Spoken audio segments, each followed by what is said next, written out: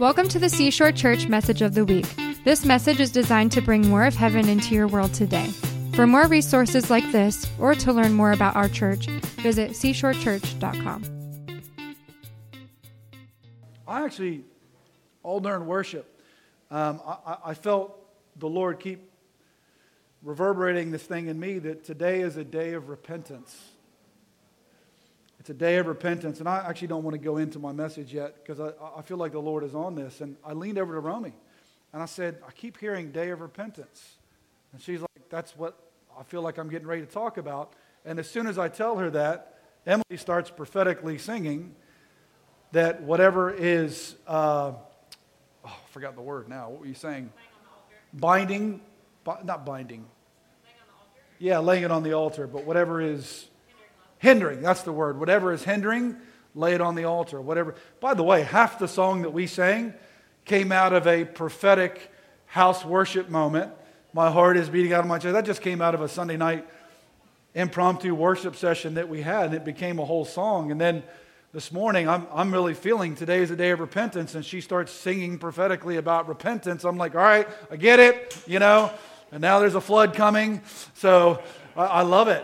How do you interpret the flood? Well, if you interpret the flood in Noah's time wasn't just a punishment of sin, it was a cleansing of the earth. So the flood now, when we talk about floods, it's not that people die in floods, it's that sin dies in the flood. So the flood now is meant to cleanse. It's meant to keep the things that hinder us from hindering us anymore and laying it on the altar. And so I just want to respond to that. And if you've got something, I'd ask you to search your hearts. I really would. This is a regular thing for us, is repentance. Now, when I say it's a day of repentance, it's not a day of judgment and repentance. Repentance is a good thing. It means that God's saying, hey, today is a great day to repent. It's not you better or else. It's, hey, today is a great day. We live in an era of grace and God's favor. It's a great day to repent. Why would you want to have something that hinders you?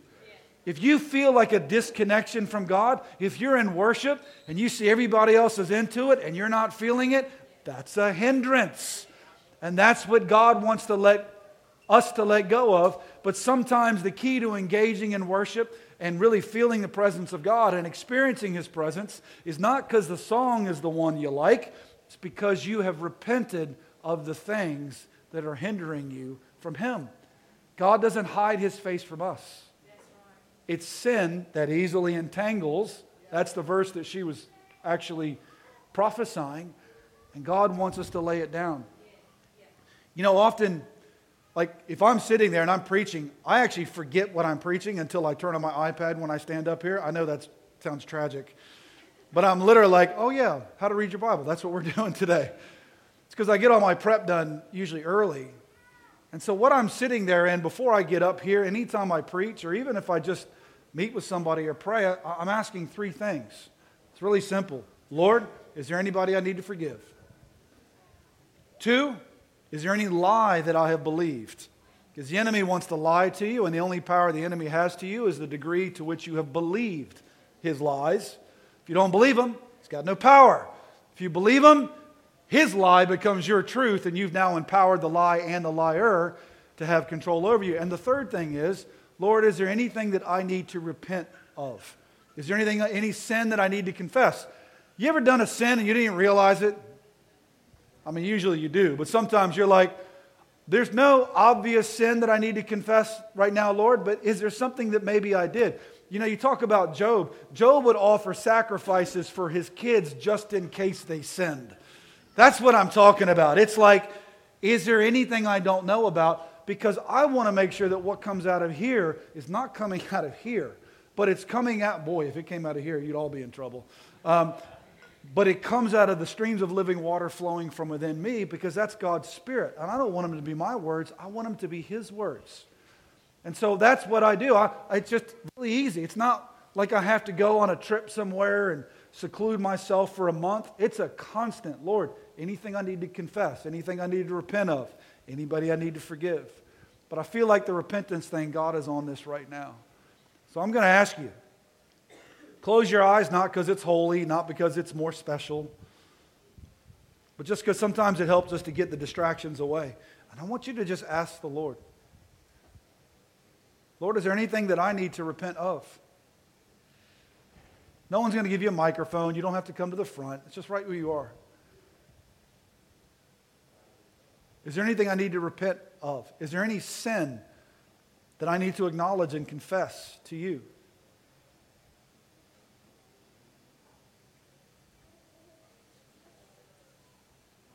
Because today is a day of repentance. And with repentance comes forgiveness. It comes refreshing. That stream of living water is for you too, not just for everybody else. And so whatever He brings up to your own memory, don't beat yourself up over it. God doesn't reveal sin so that He can bring shame. That's the enemy hijacking this process and trying to put his spin on it. Don't allow that to happen. Put it on the altar. Jesus already bore that sin on His body. Forgiveness is already made available to you. You just got to appropriate it by confessing and repenting. So Lord, I repent of that thing. Thank you for forgiving me.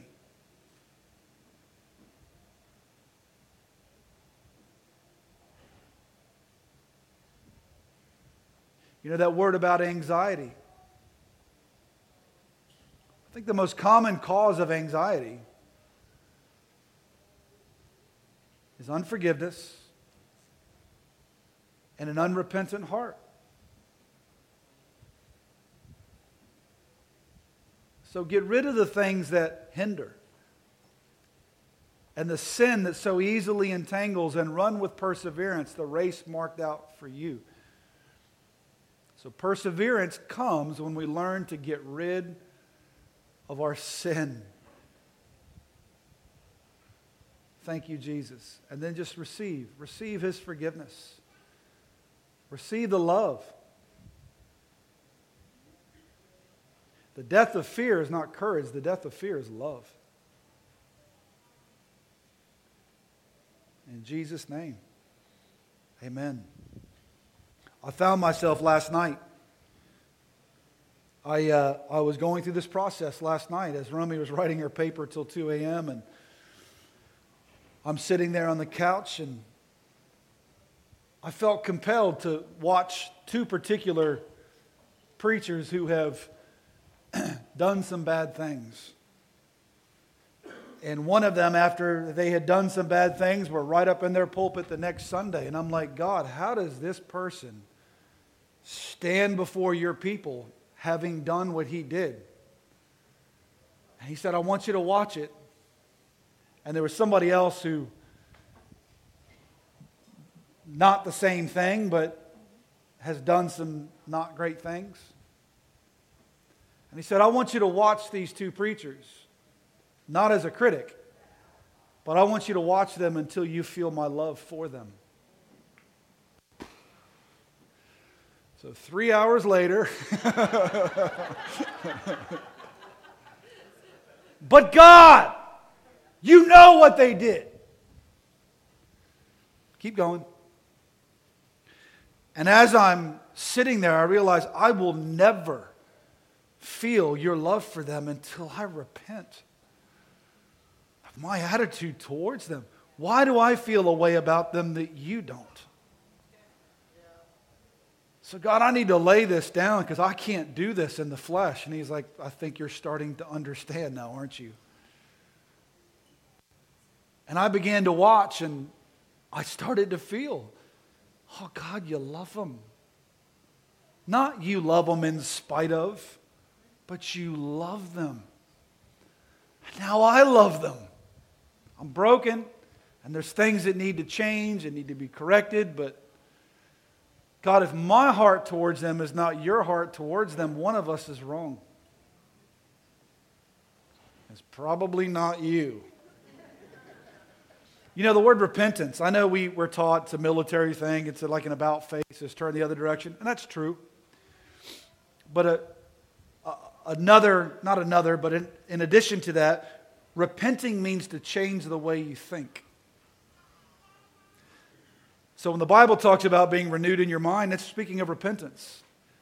That repentance only really happens when you change the way you think about something, including yourself and including the other people. Amen? Anybody receive that? Well, let's talk about how to read the Bible, shall we? So last week we began this series on how to read the Bible. Honestly, I'm not great at catchy titles, or I can spend all my life. I know a lot of preachers that are really great communicators, and they're like, I spend all my time on making up titles and transitions between points. And I was like, that's great. I'm just how to read the Bible. That's what I'm talking about. So that's my catchy title, is how to read the Bible. Last week, we talked about really two keys to being a disciple, the key tools that God gives us for being a disciple, a follower of Jesus, is the Holy Spirit within us, and it's our Bible. It's the Word of God. These two things are not mutually exclusive. You don't get to pick between them.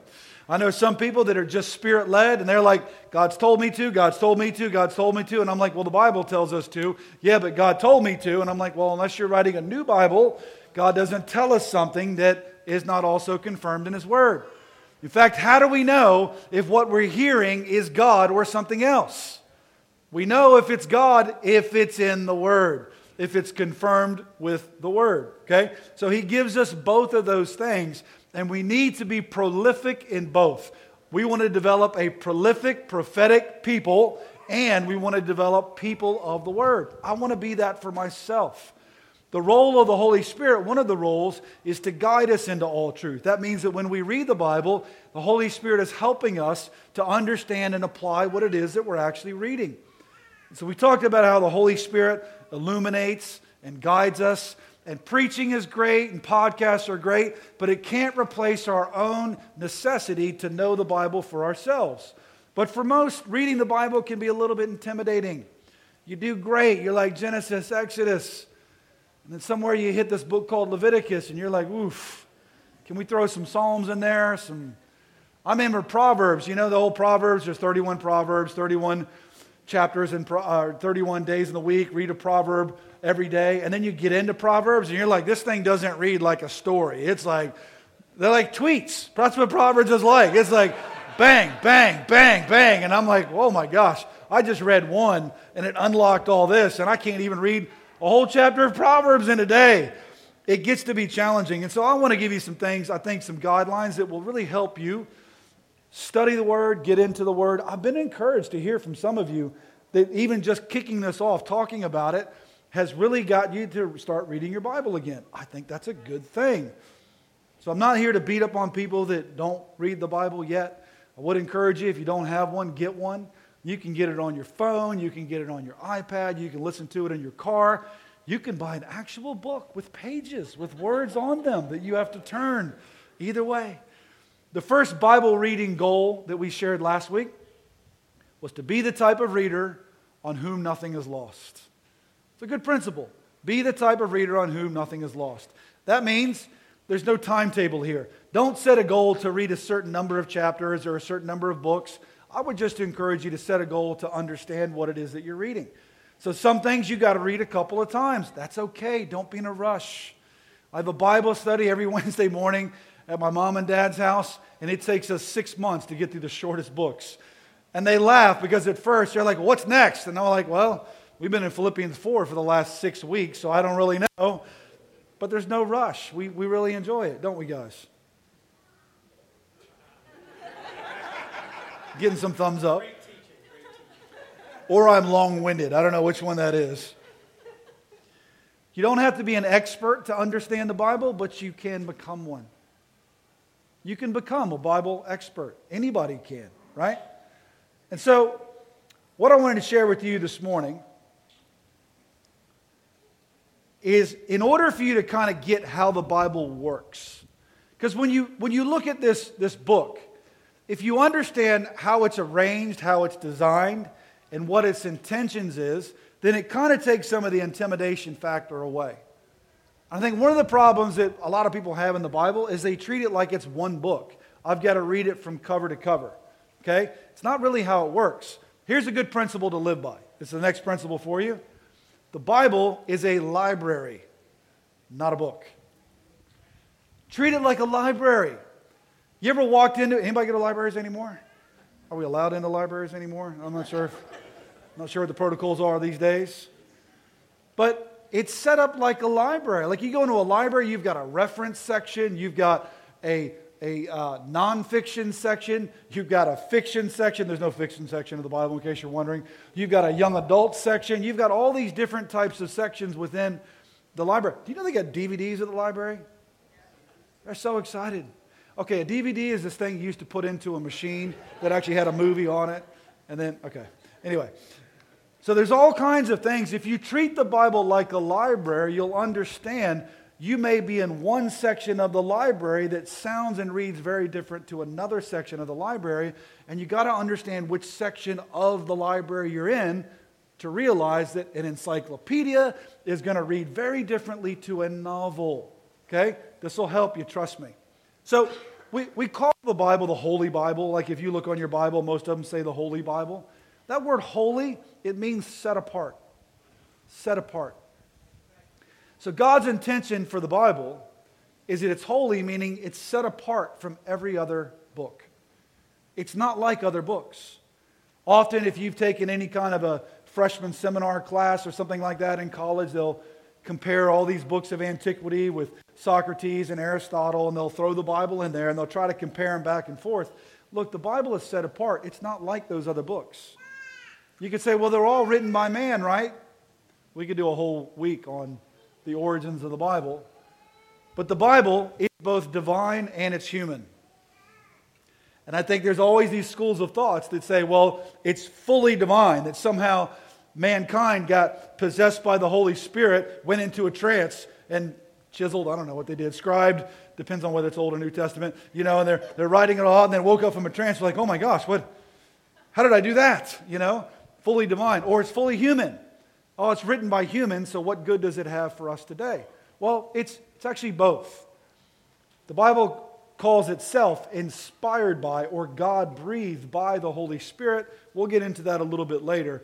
But because it's both divine and human, in other words, God used humans to write the Bible under the inspiration of the Holy Spirit, which is an amazing concept.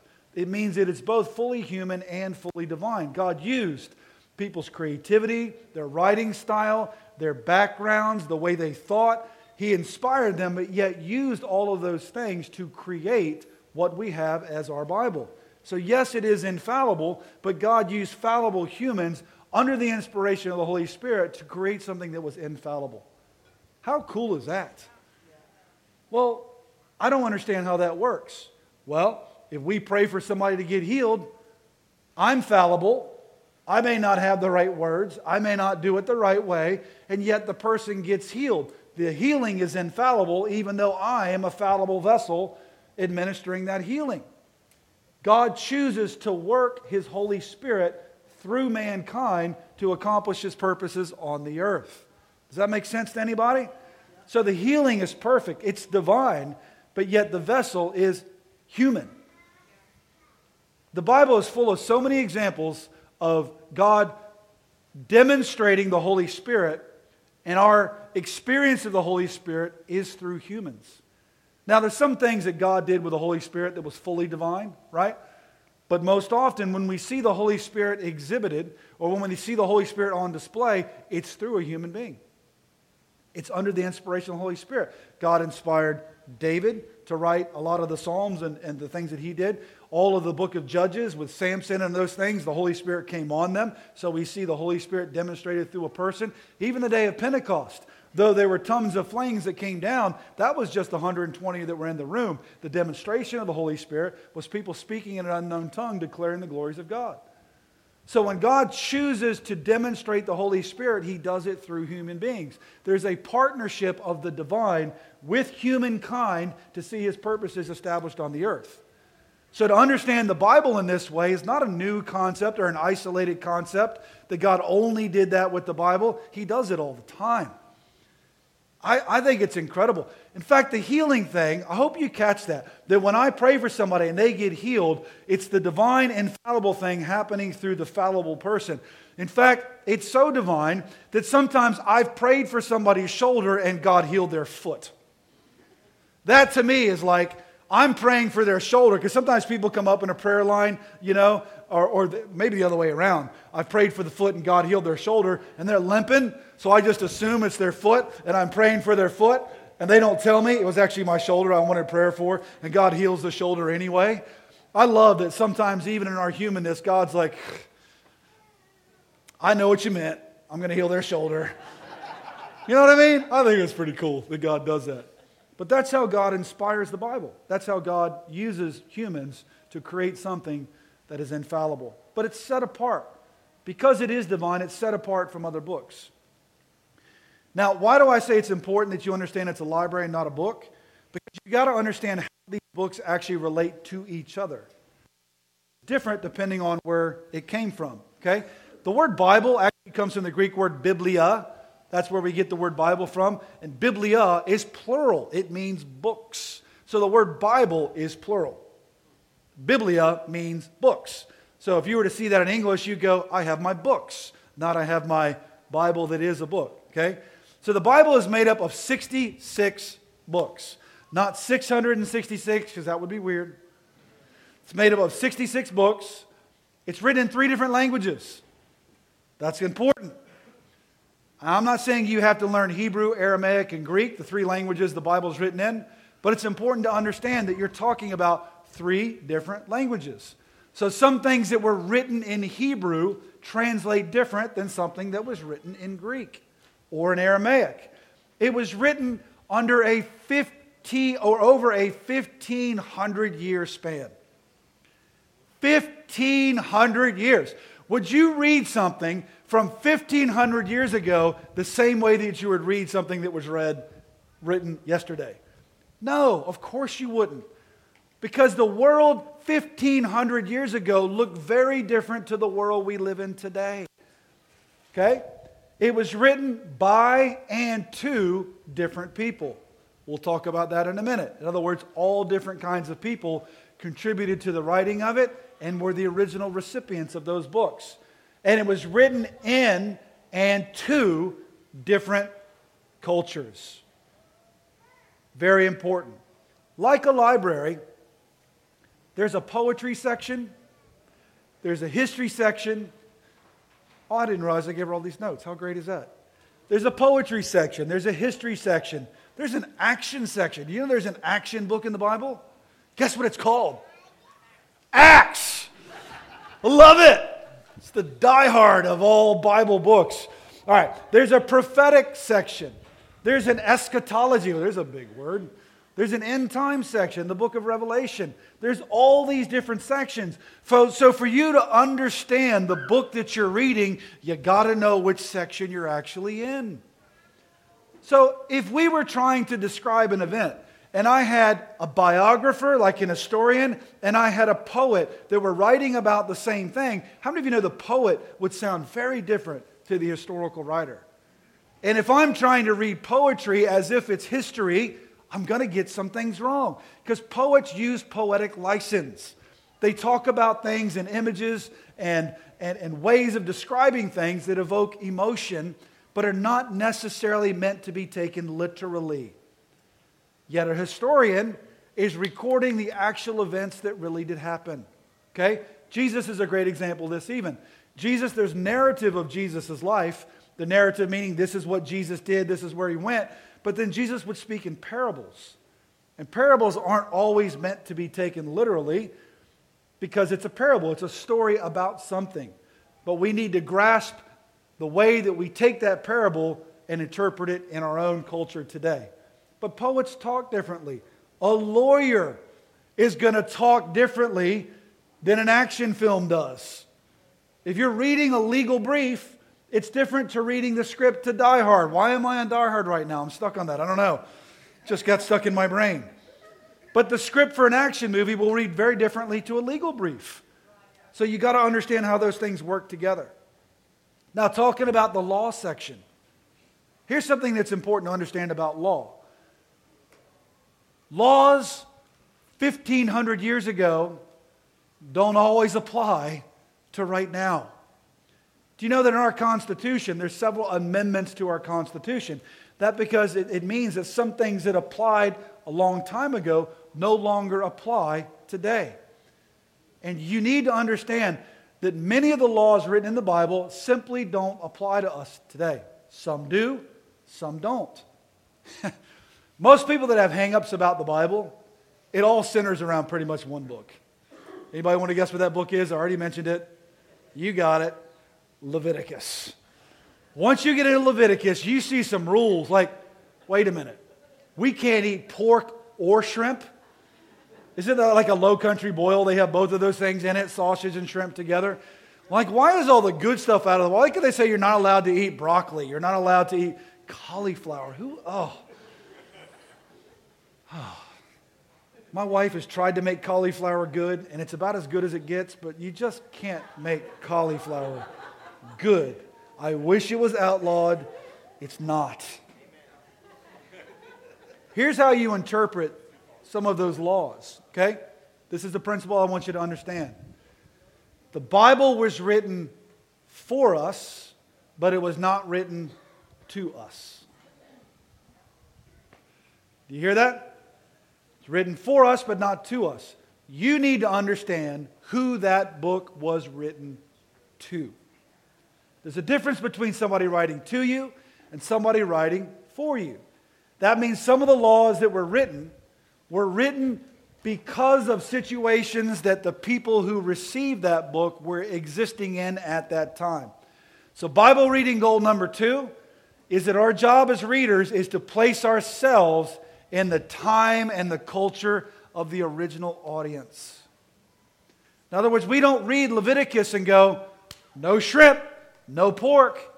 You have to put yourself in the time and the culture of the original recipients of that book.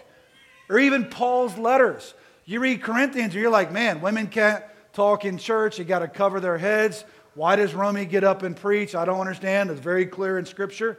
Well, you got to know that those were things that were instructions given to a specific church dealing with a specific issue at a specific time and a specific place. But yet there's other instructions in Scripture that transcend time. So how do you know which is which? We'll talk about that in a minute. But if you know that the Bible was written for us and not to us, you'll understand that some of these instructions that God gave to certain people are not direct instructions for us. So why does the Bible tell us then we can't eat pork, can't eat shrimp? Do you remember some of those, you've heard about these, some of the laws that are on the books in certain states that make no sense whatsoever? Like in Kentucky, it's illegal to carry an ice cream cone in your back pocket. That's a real law. You ever heard that? Like, there's got to be a story behind this. You know what I mean? Like, you hear these things, and there was another state I read where it was illegal for a donkey to sleep in a bathtub. Okay. I think I'm good on that one, right? The ice cream, I don't know. I've had kids. You never know where they're going to put an ice cream. But the donkey one, as you get and to read those stories, it's because there was a ranch hand centuries ago who had a donkey that used to sleep in this abandoned bathtub. Why he did it, who knows? But there was a dam that broke, and the dam swept away the donkey in the bathtub into a ravine, and it took so much time and effort to get this donkey out. They're like, look, that's it. We got to make a law. This is never happening again, right? But man, 100 years later, and you're like, what in the world is this law? You know the ice cream cone? That's probably the most common one I've heard. I actually found out what the story was behind that. You see, we have cars now, right? But how did people travel before there were cars? They traveled on horseback. And so if you wanted to steal a horse, it was really easy. Horses will follow sweet things. So they just put an ice cream cone in the back of their pocket, walk next to the horse would notice, and they'd walk away and the horse would come home with them. That's how they would steal horses. The law was an intent not to have people steal horses. Doesn't say it in the law. It just says, you can't carry an ice cream cone in your back pocket. I'm like, why would I carry an ice cream cone? It makes sense to 5-year-old me. It doesn't make sense to 50-year-old me. It's ridiculous, right? So if you were to read that law and go, hey, law says, you better not have an ice cream cone in your back pocket. You're breaking the law. It's the same way that we approach some of these food laws. You better not eat pork. You better not eat shrimp. Because the Bible tells us in Leviticus that those things are unclean. And we should not do that because the Bible says not to do that. Well, the ice cream cone law doesn't apply because we don't roll around on horses anymore. Some of you homesteaders and future homesteaders, maybe you will. We raise chickens, but we don't go around on horses in this church. It doesn't apply. And so there's no reason to have the law anymore, right? Even though these laws are probably still on the books. I guess because it's more trouble to get rid of it than it is to just keep it on the books and not actually do it. But the Old Testament food laws, that's a great example of that, right? So all these things about you can't eat chicken, that you can't eat cauliflower, I wish in Jesus' name. Can't eat shrimp, can't eat pork, all the good stuff. Do they apply today? Listen, I know a lot of people that still keep trying to apply food laws to their diet. Now, if you choose not to eat it for health reasons, that's all well and good. Send it to my house. But Mark chapter 7, Jesus actually dealt with this directly. In Mark chapter 7, verse 18 and 19, he said, don't you see nothing that enters a person from the outside can defile them? For it doesn't go into their heart, but into their stomach and then out the body. In saying this, Jesus declared all foods clean. Here's a great example. Except cauliflower, Rummy said. If you're trying to figure out whether an Old Testament law still applies to us today, look what Jesus says. How Jesus applied that and how the apostles applied to that determines whether we still follow it today. Now, there's some Old Testament laws that simply don't apply. There's some that still do, and some, this will shock you, even changed. It's important to understand both the Old and the New Testament to know how and what we apply today. Very important. So listen to me. Old Testament food laws don't apply today. If you have a personal conviction not to eat pork, go for it. If you have a personal conviction to follow certain food laws, no one's going to tell you you shouldn't do that. But don't put those onto other people. And understand, this is not me saying this. Jesus said none of those things matter anymore. And you can get so carried away because you miss that food laws were written to God's people at a certain time. They had just come out of slavery to Egypt. They're going into a new land that is surrounded by pagan cultures. And in these pagan cultures, they would have food that was sacrificed to idols. They would have certain things that were a part of their daily life that were actually worship of demons that were a part of their daily life. And remember, they're holy. They're meant to be set apart. So God gave them very strict rules as they moved into this new place to make sure they understood you are not to be like them in any way whatsoever. Don't follow their customs. Don't follow their practices. I want to establish you as a holy nation and a royal priesthood. So I want you to get rid of everything that is not what I've called you to do. It was written for them for that specific purpose in that specific time. Does that make sense? Have I offended anybody that doesn't want to eat pork? I'm sorry, Jesus said it, not me. Here's another touchy subject. What about homosexuality? What does the Bible teach us about this? Well, I know a lot of legalistic Christians are like Leviticus chapter 20, verse 13. If a man has sexual relations with a man, as one does with a woman, both of them have done what is detestable. They are to be put to death. Their blood will be on their own heads. So does the Old Testament condemn homosexuality? You bet. At the penalty of death. That's a pretty harsh reality. Why? Because God, again, wanted them to be set apart and holy. He did not want them to participate in the cultures that existed around them. They were meant to be separate. So how does the New Testament treat homosexuality? Have a look with me at 1 Corinthians chapter 6 in verse 9. Or do you not know that all wrongdoers will not inherit the kingdom of God. Wait, who's not going to inherit the kingdom of God? Which ones? Just people that participate in homosexuality? All. Okay? So, do not be deceived. Neither the sexually immoral, nor idolaters, nor adulterers, nor men who have sex with men, nor thieves, nor the greedy, nor drunkards, nor slanderers, swindlers will inherit the kingdom of God. So what happens in the New Testament? Is homosexuality still considered a sin? Yes. But he's expanded it to include the sexually immoral. Let's forget about talking about even all the other stuff. But idolatry, adultery, sexual immorality, it's not just about homosexuality. He's saying any sexual immorality now fits into that same thing. In other words, you can't just sleep with who you want to sleep with. It's not good enough just to be in love with the person to have sex. It's reserved for marriage. God actually increased the standard. Whereas before, it was just don't have sex with somebody that's of the same gender. Now he includes it into all of sexual immorality.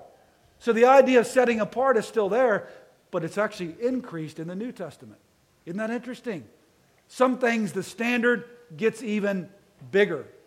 But for us to correctly interpret that Old Testament law in a New Testament context, which is the challenge we have when we read Scripture, how do we interpret Leviticus today? Do we just go, and this is what most people do, it doesn't sound right, or it doesn't fit with today's culture. That's not the standard. I know a pastor who's been teaching his congregation that because we don't live in a world where homosexuality is wrong anymore, we're going to treat it the same way. He said there's plenty of other stuff in the Bible that we don't really follow anymore. Let's just add that to the list. Like the Bible says, wives, submit to your husbands. Well, obviously we don't ask wives to do that anymore, so we may as well include this in the list as well. I was like, wow, so you get to pick and choose what things in Scripture you want to follow based on popular culture. Do you see where that's a dangerous road to live in? By the way, the submission thing, the Bible says submit to one another out of reverence for Christ. So if you think that the Bible is just male chauvinistic, it's not. It actually says for us to submit to one another as we submit to Christ. Okay? But it's important that we don't just throw things out or include things that we want to include just because it fits with popular culture. What does Jesus have to say about it? What does the rest of the Bible have to say about it? Now, what's the difference between these two scriptures, between Leviticus and the Corinthians verse that I read? One, it increased it. So it's not just homosexuality, it's now all sexual immorality. Okay? That includes adultery, includes sex before marriage, includes, here's my standard. Actually, it's not my standard. I heard it from somewhere else. I thought it's so great. You're not allowed to touch or look at something you don't have. I think that's the best standard ever. You're not allowed to touch or look at what you don't have. That's sexual immorality, or sexual morality, I guess is the best way to put that. So, how does it change in the New Testament? What was the penalty for somebody that committed homosexuality in Leviticus? Remember? Death. Look at Colossians 3, verse 5. Put to death, therefore, whatever belongs to your earthly nature. Sexual immorality, impurity, lust, evil desires, and greed, which is idolatry. You see, in the Old Testament, you killed the person that committed the sin. In the New Testament, you kill the earthly nature that breeds the behavior. So we don't kill homosexuals. We don't kill the sexually immoral. We kill the nature in us that leads to the sinful behavior. That's called grace. That's called repentance. So we don't beat up on homosexuals, but we don't condone the sin either, because the Bible doesn't condone the sin.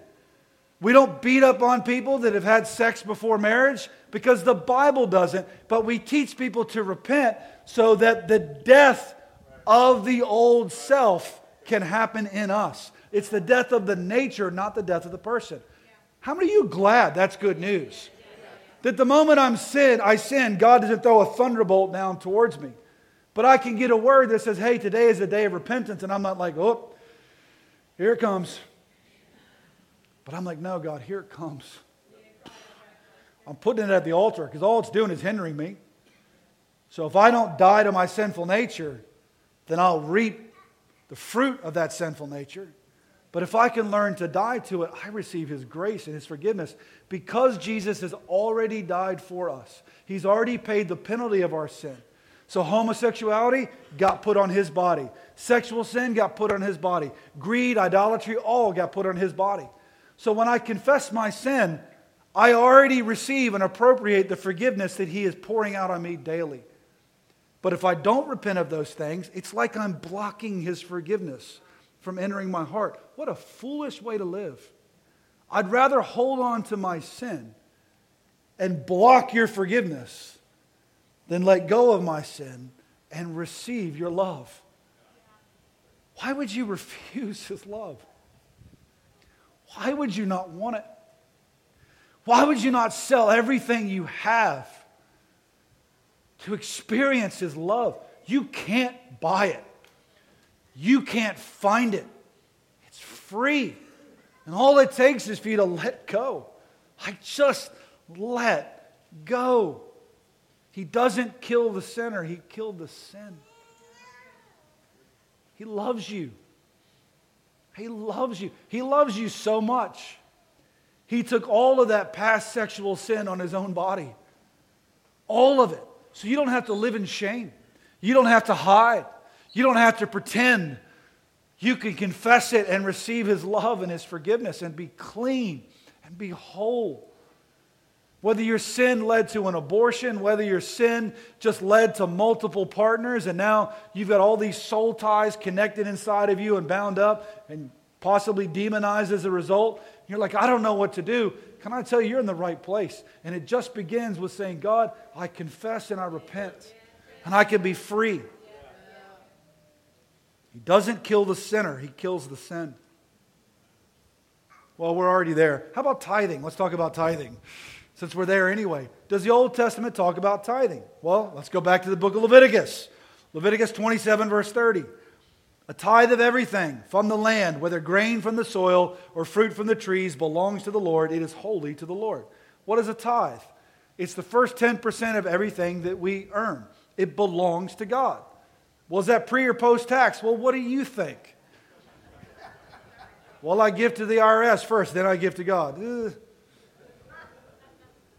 A tithe of everything we earn belongs to God. We bring it through the local church. We bring it to God and honor Him with that, right?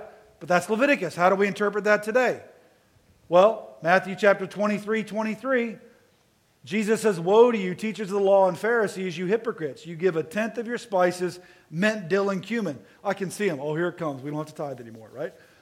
But you have neglected the more important laws of the matter, justice, mercy, and faithfulness.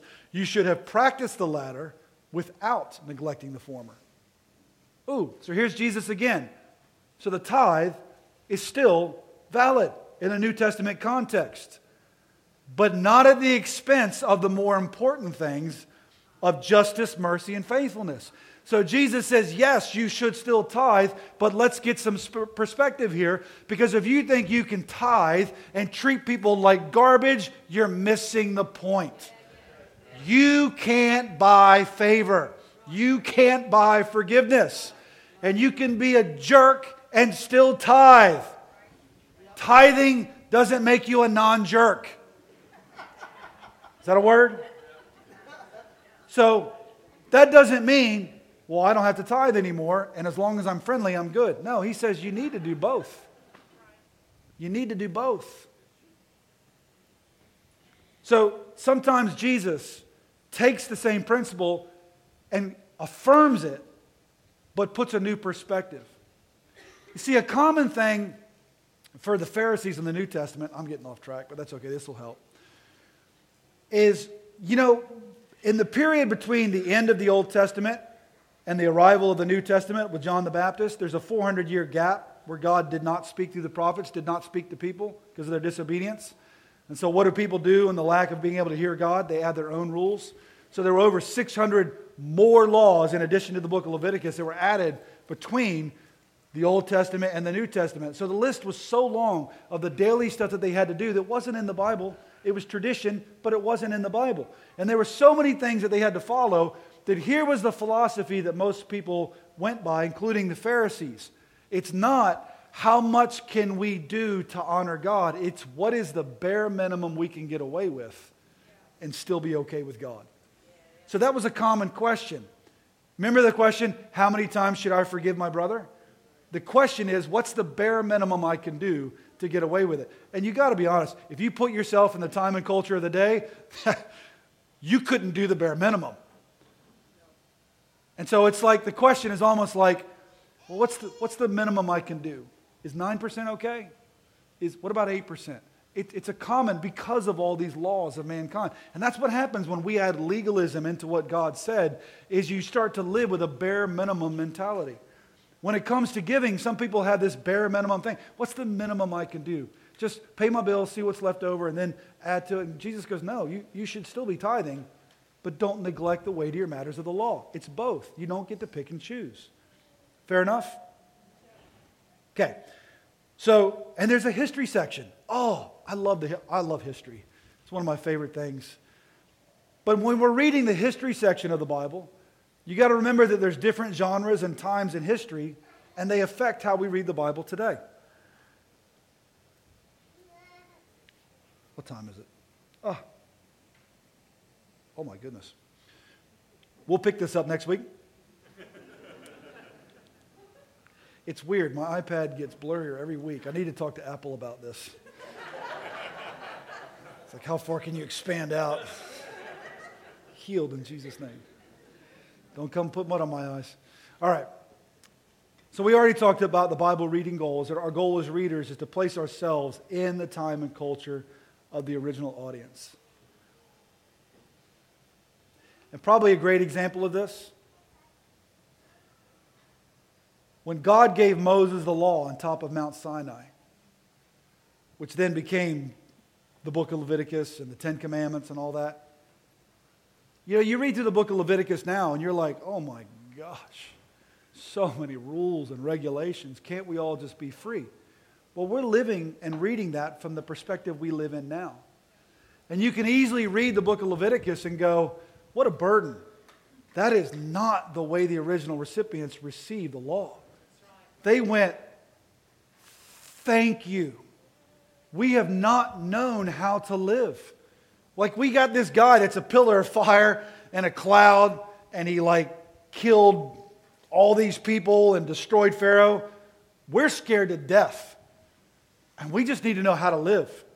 We really don't know how to approach God. And so the giving of the law was not a restriction. It was an instruction. It was finally, we now know how to live.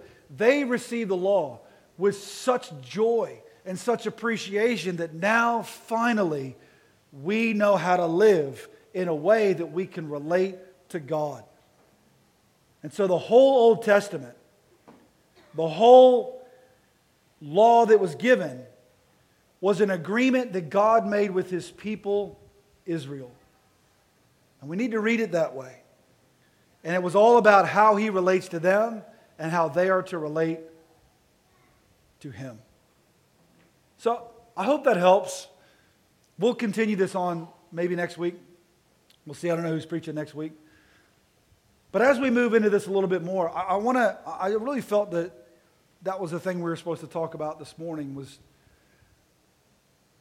how do we interpret some of the difficult things in the Old Testament in the context of living in a New Testament church? We're not to just discard the old. Jesus didn't. Jesus didn't come to abolish the law. He came to fulfill it. We'll talk about that next week and what exactly that means. But I hope and pray for you as you endeavor to step out and read your Bible a little bit more this week, that you keep some of these principles in mind. I'm not saying you all have to go read the book of Leviticus, but just get started somewhere, and it's going to really help you. So we're going to get into some more principles over the next week, maybe the next 2 weeks. We'll see how long this takes. But there's no rush. There's no rush, Clayton. There's no rush. There's no rush. So, Father, I thank you for your word, and I thank you that you have given us a divinely inspired, a book that is both divine and human in its origin. I thank you that you work through us, whether it's praying for healing, leading somebody in a prayer of salvation, God, seeing somebody get filled with the Holy Spirit. I thank you that you can do all those things just out of your divinity and, Lord, out of your omnipotence, but you choose to work through us. And I thank you, God. I don't consider myself worthy of the privilege of being used by you. I don't know why you picked me, but you do. I don't know why you pick any of us, but you do. I thank you for it, that you want to partner with us to see your purposes and plans happen on this earth. Holy Spirit, I pray that you would fill every person in this room, inspiring their reading, guiding them and directing them into all truth this week as we dig into your word. In Jesus' name, amen. Amen, amen. Thank you for joining us today. For more resources like this, or to find information about our weekly services, visit seashorechurch.com.